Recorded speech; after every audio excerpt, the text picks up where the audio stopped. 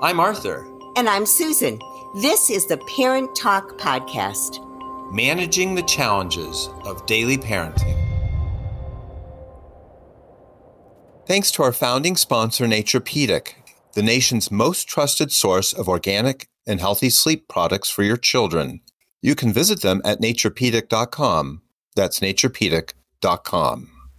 Welcome back to Parent Talk. Susan and I are very excited about a very, very special guest. He's a good friend, that makes it special, but his interests, I think, are at the core of what every parent cares about. His name is Dr. Andy Garner, pediatrician with me in Cleveland, Ohio. Andy is an interesting mix of someone who actually practices pediatrics and also a developmental neuroscientist. So what does that mean? He's had a research deep interest in what can we learn about how the brain works that help parents help their children's brains in a way that allows them to flourish as they grow up and enter the world. And he's not just studied it, he practices it. He's published a book about it, published by the American Academy of Pediatrics. It's called Thinking Developmentally, Nurturing Wellness in Childhood to Promote Lifelong Health. Now he's going to bring that message to parents through Parent Talk. We're really excited to have you here, Andy. So thanks for joining us. Thank you so much for having me. I always enjoy talking to you. So we're going to start off talking about how the brain development impacts a child's life through the lens of what's called relational health. And maybe, Andy, you can set the stage for us about your interest in brain development, how it impacts a human life, and what relational health is. Sure. Well, I do think I probably see things in a unique way because I've always had this interest in understanding what the elements are of the environment, the ecology, sort of the milieu that children grow up in. What are the elements that sort of promote brain growth and what are the elements that sort of hinder brain development? Because I always tend to see child development and child behavior as being that manifestation of what the brain's doing. For a long time, because I'm in medicine, and because medicine is a deficits-based model, we've focused a lot on what goes wrong. What are the things in the environment that are not helpful, that end up leading to bad outcomes? And so that's where this idea of toxic stress came from, that if there's always a lot of adversity, there's always a lot of the biology being in survival mode that impacts brain development. And the simplest way to think about it is the brain's like a muscle. The parts that you use get stronger over time. So if we are always strengthening fear, then the brain's prepared for fear. But we're not really prepared for learning and for interacting with others. And we could have a whole nother talk about toxic stress. And it's an important concept because it helps us understand how significant adversities in childhood can sort of change who we are. You know, not only at a behavioral level, but sort of at the cellular and molecular level, it can change who we are. But that's really a deficits-based model. It's sort of like the rest of medicine, where we're all about what went wrong with you. And I think that what we really want to focus on today is what's strong with you. How can we get things right? How can we optimize brain development and child development? And that's where it really becomes interesting because we're learning a lot more that just as adversity becomes biologically embedded, so can nurturing relationships and positive childhood experiences can also become biologically embedded and really influence how the brain develops and how kids learn and kids are healthy in the long run. So the focus is, like you mentioned, this idea of relational health. What it really comes down to is the capacity to develop and maintain safe, stable, and nurturing relationships. And so like any other relationship, that's a two-way street, right? So we need to have children being prepared to interact in a development appropriate manner with caregivers. And I tend to use the word caregivers more than parents because we'd always assume it's a parent and usually is a parent, but it doesn't have to be a parent. It can be a coach or a teacher or another adult figure that can play an important role in a child's life. So if we see relational health as being a capacity, that reflects some core skills that not only allow us to build and maintain relationships, but those same core skills are what children need to be resilient in the face of adversity. And so that is what my main interest is not only is relational health important for us building relationships, it's sort of, I like to say that relational health begins and ends with safe, stable, nurturing relationships. So if a child has a safe, stable, nurturing relationship, they'll build skills that will not only allow them to be resilient in the face of adversity, but also allow them to build other safe, stable, nurturing relationships and hopefully pass those along to their children someday. I have a question. The resiliency piece, I think, is really important. I've been in this field for over 40 years, and I've seen some children who have been exposed to things that are pretty damaging. It could be illness, the death of a parent, etc. And somehow they seem to come through that tunnel and really be strong, stable kids. And of course, children who seem to have what the world might say are relatively minor distresses, and they fall apart and they have difficulties in so many areas. I understand and I totally agree that the nurturing relationships have a lot to do with resiliency. Do you think there's any genetic predisposition towards being resilient or being more vulnerable? This gets that age-old question, is it nature versus nurture, right? Right, and I think basically, yeah. I think what the science tells us is that it's not or, it's and. It's nature dancing with nurture, right? So we have a sort of a biological program, a predisposition to be a certain way. But what we're learning more and more is that the environment plays a critical way in how that blueprint is read. And so the genes are what you inherit from your parents. And we used to think that that was a relatively fixed thing. So you got these genes, that's your lot, that's your destiny. There's not much we can do about it. And what we now know is that the genome is actually relatively plastic, much like the brain, in the sense that the environment determines which of those genes get turned on and which of those get turned off. And so that's really a hopeful message, right? Because if you inherit, say, a gene that makes it very likely for you to be an alcoholic, but the environment never turns that gene on, fantastic, right? So I think that epigenetics and neuroscience are two basic sciences that are allowing us to understand how the environment becomes biologically embedded and impacts life course trajectories. And so that's a great question. It really isn't nature versus nurture. It's literally a dance between the two. And that actually goes all the way up to the level of the relationships too. I'm sure you guys have talked in the past when you're talking about relationships that sometimes it's just a mismatch. It's not really a matter that the caregiver's wrong or the child's wrong, but there's a mismatch in expectations, a mismatch in understanding what those behaviors are saying. Because, behavior is always a language, is always telling us something about what's going on in the child's brain. And so it's a dance. I often describe the question you mentioned as sort of a black box. So you've got, experiences in childhood, whether it be good or bad. You got this proverbial black box, and then we have all these outcomes down the line, right? And so how do we peer inside that black box and understand how adversities are associated with bad outcomes and how nurturing relationships are associated with positive outcomes? And that's what's exciting for me, is the biology is beginning to show us how adverse childhood experiences can lead to toxic stress, which can lead to literally changes at the molecular level, the cellular level, and behaviors. But at the same token, those same biological processes are now allowing us to understand that having that one caregiver who gets you, who understands you and is nurturing to you, can buffer a whole lot of adversities. So this fits right into something our listeners will be very familiar with, and that is that a relationship allows you to navigate very difficult waters. Adversity is part of life. You're going to have missteps. You're going to have harm done. You're going to have pain experienced. But the good news around what Susan was talking about is the relationship is the reality through which adversity is turned into growth, into flourishing, into success in life.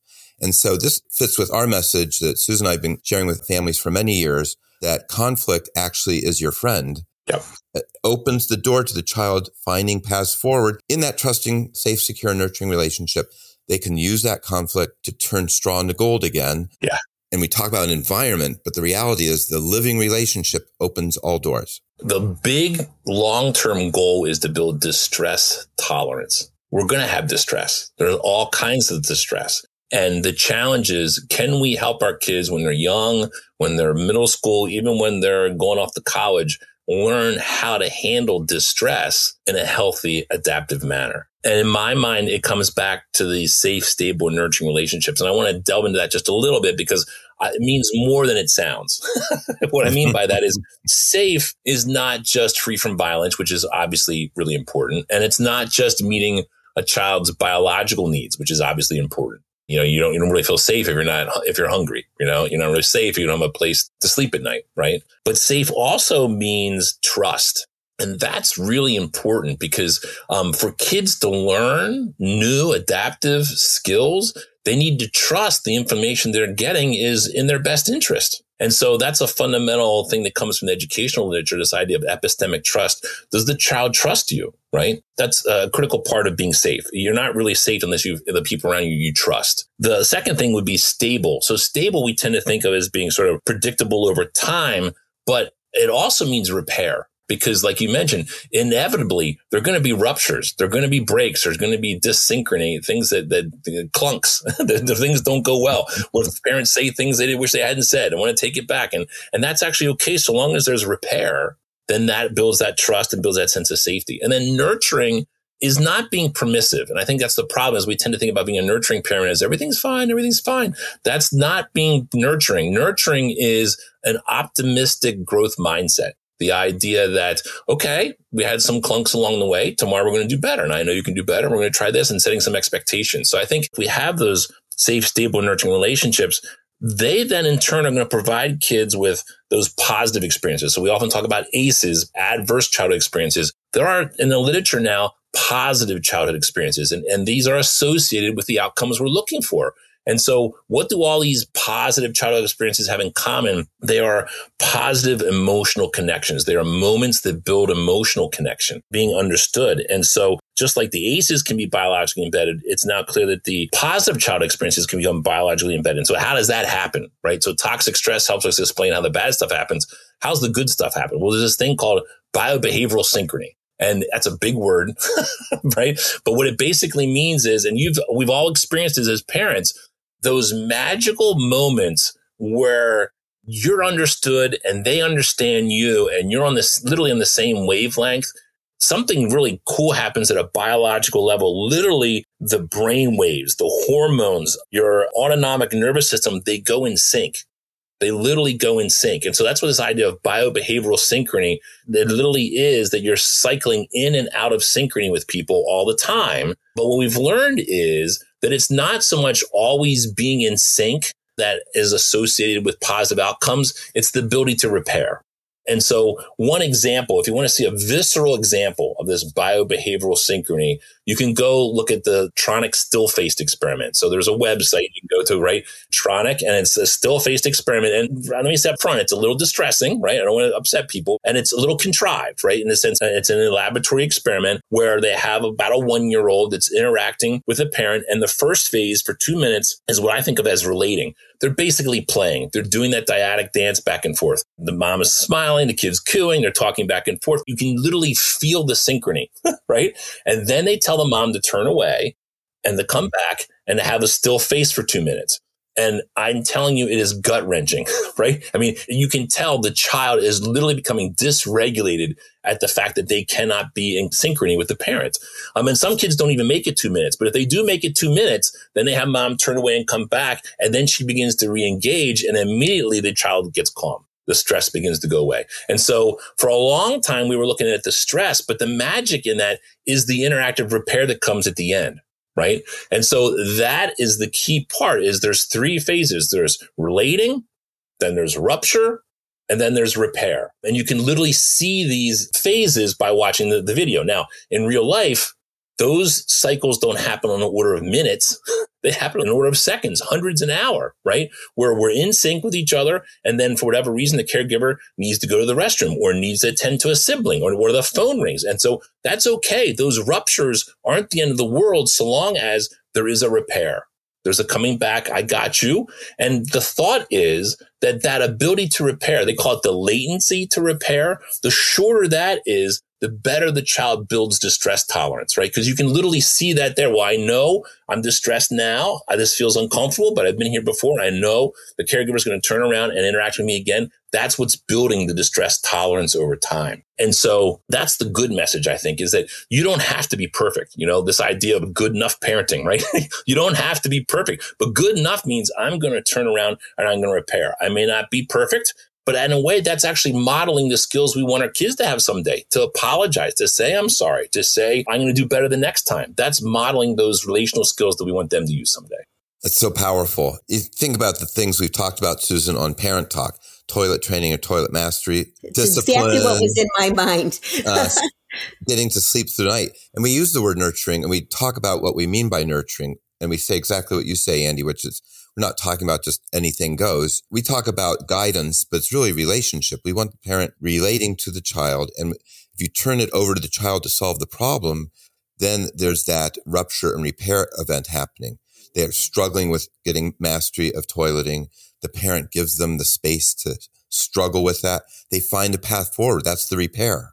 And then on the other side of it, I mean, Susan, you've seen it thousands of times, the explosion of confidence, the power that comes out of that rupture and repair sequence is just incredible. I'm so glad you brought up this nurturing parenting, that it's not anything goes, because I think that parents are really quite confused about gentle parenting, nurturing parenting, whatever little idiom you want to use to describe parents who are in a relationship with a child. It doesn't mean that they never discipline their child. And we talk a great deal, Andy, about the difference between discipline and punishment. Absolutely. Because we're not big believers in punishment, but we are huge believers in discipline. And when Arthur says we allow the child to solve their own conflict, that, of course, is with the parental support. The parent is there guiding that child, supporting that child, helping that child figure out the solution to their own conflict. But then it becomes the child's solution. And then, of course, there's that flourishing, that burst of confidence, that feeling like, wow, I did it. And knowing that even if they fail or they have a few steps backwards, they're not falling through the net, because mom or dad or whatever the caregiver is there to support them and catch them and help them. Yeah, I think that's really important, that the nurturing doesn't mean permissive. And I think that's what people sometimes hear. I think they do. Yeah, nurturing means also structure, expectations, and when we fail, an optimistic growth mindset that we can do better the next time. We're going to help you, and I know you can, right? And so I think it's really important for parents to remember that kids will see themselves the way the parent sees them, right? And so if the parent is constantly sending them signals that you can't do this, well, then the kid believes they can't do it, right? But you can do this. We'll do it better next time. And then noting that growth, little baby steps in the right direction is just so powerful. I'm not sure what the opposite of shame is, but when it doesn't go well, the message that's delivered is shame. Shame's a major topic in itself. But what we're talking about is biosynchrony. In other words, the relationship working, helping the person grow. You know, there's no simple word that's the opposite of shame. It's almost everything that's good about being human comes to life. I would say joy. And pride, just feeling like this inner sense of, I can do it. And take something like potty training. We talk about it as mastery because we help guide the child to be in charge of their own body. And I will tell you, the message you want to give your child is, you can do this. Yeah, it's hard and it was easier in your diapers, but we know you can do it. Oh, well, here's an accident. I see your pants are wet. It's not a punishment. There's a logical consequence when your pants are wet. And at the end, there is this incredible sense of pride and joy. There is joy in that, actually. Yeah. Well, yeah. So I think the message for parents, like you've been saying, is that there really isn't such a thing as a perfect parenting, right? I think it's all about the occasional inevitable ruptures. And now, obviously, if we're talking about severe adversity and toxic stress, that's unmitigated. Well, that can lead to bad outcomes. And it's not always about being like the hover parent that's always engaged and always in sync and never lets their kid experience any adversity. That's not right either, right? It's really about the interactive repair, right? And building distress tolerance and building that sense of mastery and accomplishment and empowerment and a growth mindset. I mean, it's just amazing to us, Andy, to have a conversation with you where our sort of behavioral approaches to parenting are revealed to have very deep biological roots. Absolutely. I think that's always the thing. You know, I'm really interested when we have disparate fields come together in a confluence. I think there's a lot of power in that. And so absolutely, I think what psychologists for a long time have told us, what happens in childhood doesn't stay in childhood, you know, and we're now beginning to understand why both the good and the bad, it can influence outcomes down the line. But I think the real take home message is that as the child grows, slowly increasing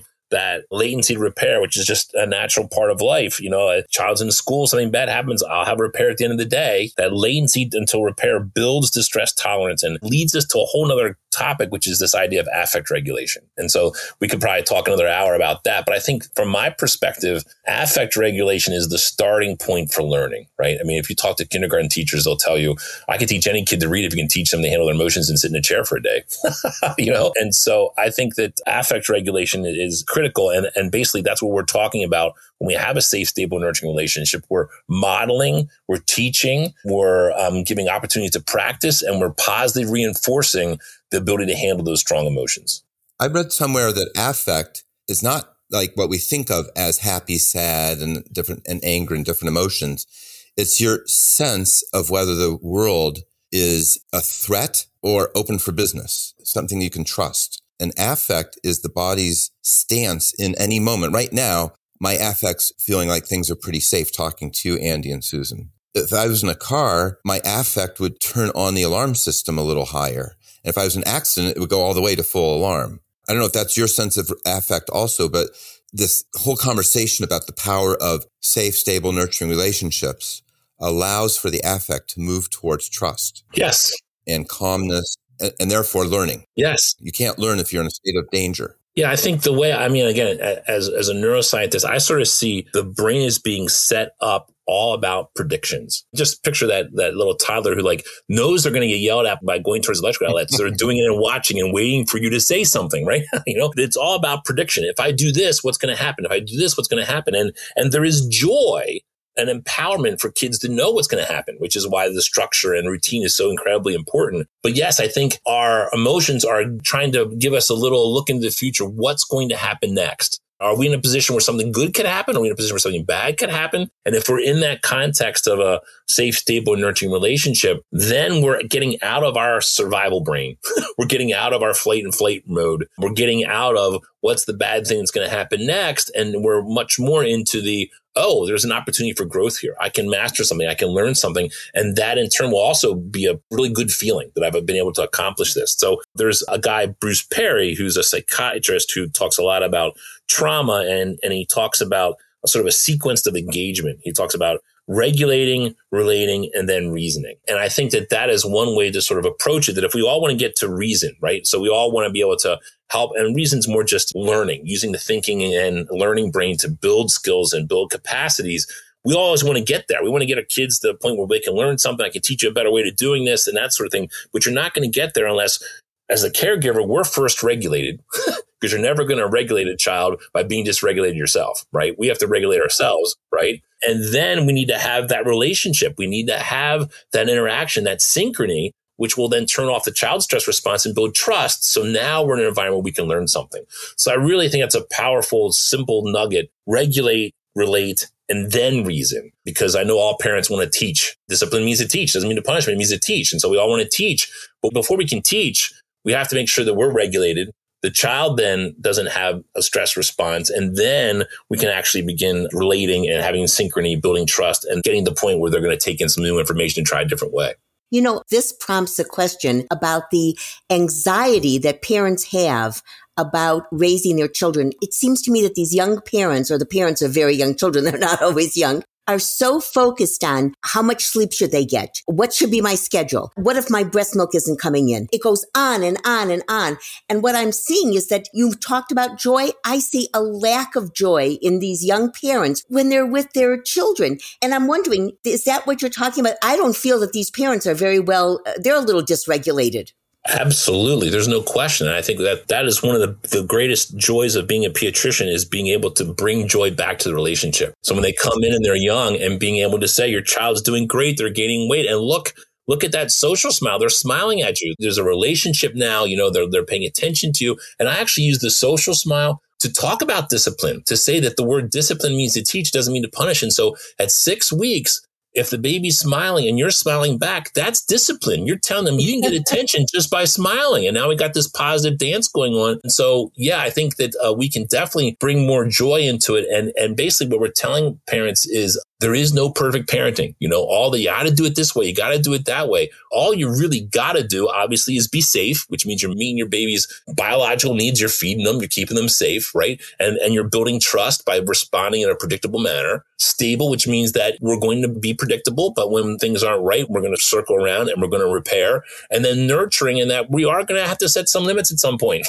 I can't feeding through the middle of the night when you're 8 months old. We're going to have to talk about that, And so the point is that safe, stable, and nurturing, I think, is a framework that can hopefully get through all of that chatter and sort of get at what is a good enough parenting. Good enough parenting is safe, stable, nurturing, and it's really about that relationship. And I think we have an opportunity to build that relationship over time. So you can see how if moms are having some postpartum anxiety or postpartum depression, and that dance, even at 6 weeks, gets thrown off because the child's smiling and trying to get attention, but you're not in synchrony, you can see how the dance can get disrupted very very early on. So that's not throwing moms under the bus and not saying that if mom's depressed, the kid's hosed. That's not what I'm saying. What I'm saying, though, is that we have an opportunity very early on to promote the relationship above everything else. The relationship is the foundation for everything.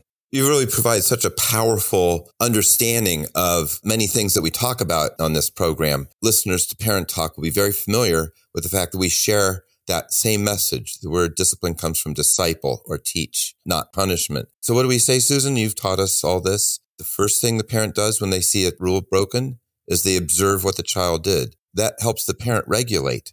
Instead of hauling off and screaming at the child, when they make that neutral statement, they calm down. And then the child's like, why aren't you yelling at me? They catch their attention. Now synchrony begins to develop because they're interested. And then you ask the child, why did you do it? Now you're really building synchrony because the parent's saying, I want to hear from you what's going on here. And then we'll work together to find a better solution. So you've pulled back the curtain to something we've been talking about for a long time and said there's actual neuroscience behind this. And I think we need to start, not to go back to the title of my book, but think developmentally.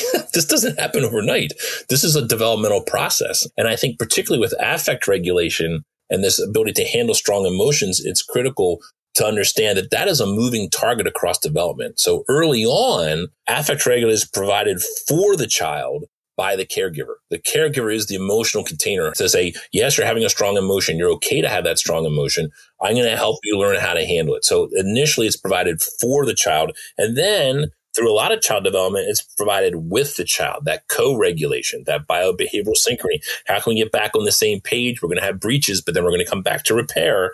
And then hopefully, ideally, then it's provided by the child, right? So hopefully the child learns some self-regulation and says, I've been here before. And so for the older kids, I love tapping into, like you said, joy and their passion. So I feel like when I see an older child, if they have something that brings them joy, I can teach them how to regulate strong emotions. Because I can remind them that when their sister's making them crazy, you can yell and scream and get in trouble again, or you can stop, walk away and go play with Legos, and now you're happy. And then they get in trouble. So it's perfect, right? And so kids love that whole idea that I can do this, right? I know this emotion and I know this distress and I know it's going to pass and I know I can control it by doing the things that bring me joy. And so I think that that's an important thing to remember is that if affect regulation is the starting point for us being able to teach kids adaptive skills, how to handle their distress. It has to start by interventions with the caregivers because they are doing it for the child initially. Then it's about building those opportunities for synchrony, which are all those positive childhood experiences, developmentally appropriate play, shared reading. We are literally building this synchrony together. So then we're building it with the child. And then hopefully through formalized social emotional learning, we can actually help the child have affect regulation by themselves, self-regulation. And you've very succinctly put forward the agenda for all our Parent Talk episodes. That's exactly what we're aiming for, just that sequence. And this may be a good place to start to wrap up. First of all, by expressing our thanks to you. Really a great pleasure having you, Dr. Garner, on Parent Talk. I love the chance to really get to the foundation of parenting, the relationship. We learned a lot together. I hope we continue to learn together on these topics. I think the walkaway tip for parents is that the relationship is the foundation for a child thriving. Whatever the genetics they face are, the ability to have a safe, secure, nurturing relationship opens the door to a flourishing, happy adult. And for all our listeners who'd like to learn more about what we talked about today, Dr. Garner's book is available on Amazon, and it's called Thinking Developmentally, Nurturing Wellness in Childhood to Promote Lifelong Health. And it's just the sort of thing we were talking about today with a lot of depth, a lot of reference. I think everyone who listens to our podcast would enjoy digging into this. So thank you for joining us today, and I look forward to further conversations. Thanks for having me. Thank you so much. Thank you, Andy. Bye-bye. Bye-bye. Bye, Arthur. Bye-bye. Thanks again for listening to the Parent Talk podcast. You can find back episodes and send us your parenting questions at ParentTalkPodcast.com. And don't forget to visit our founding sponsor, Nature Pedic, at naturepedic.com.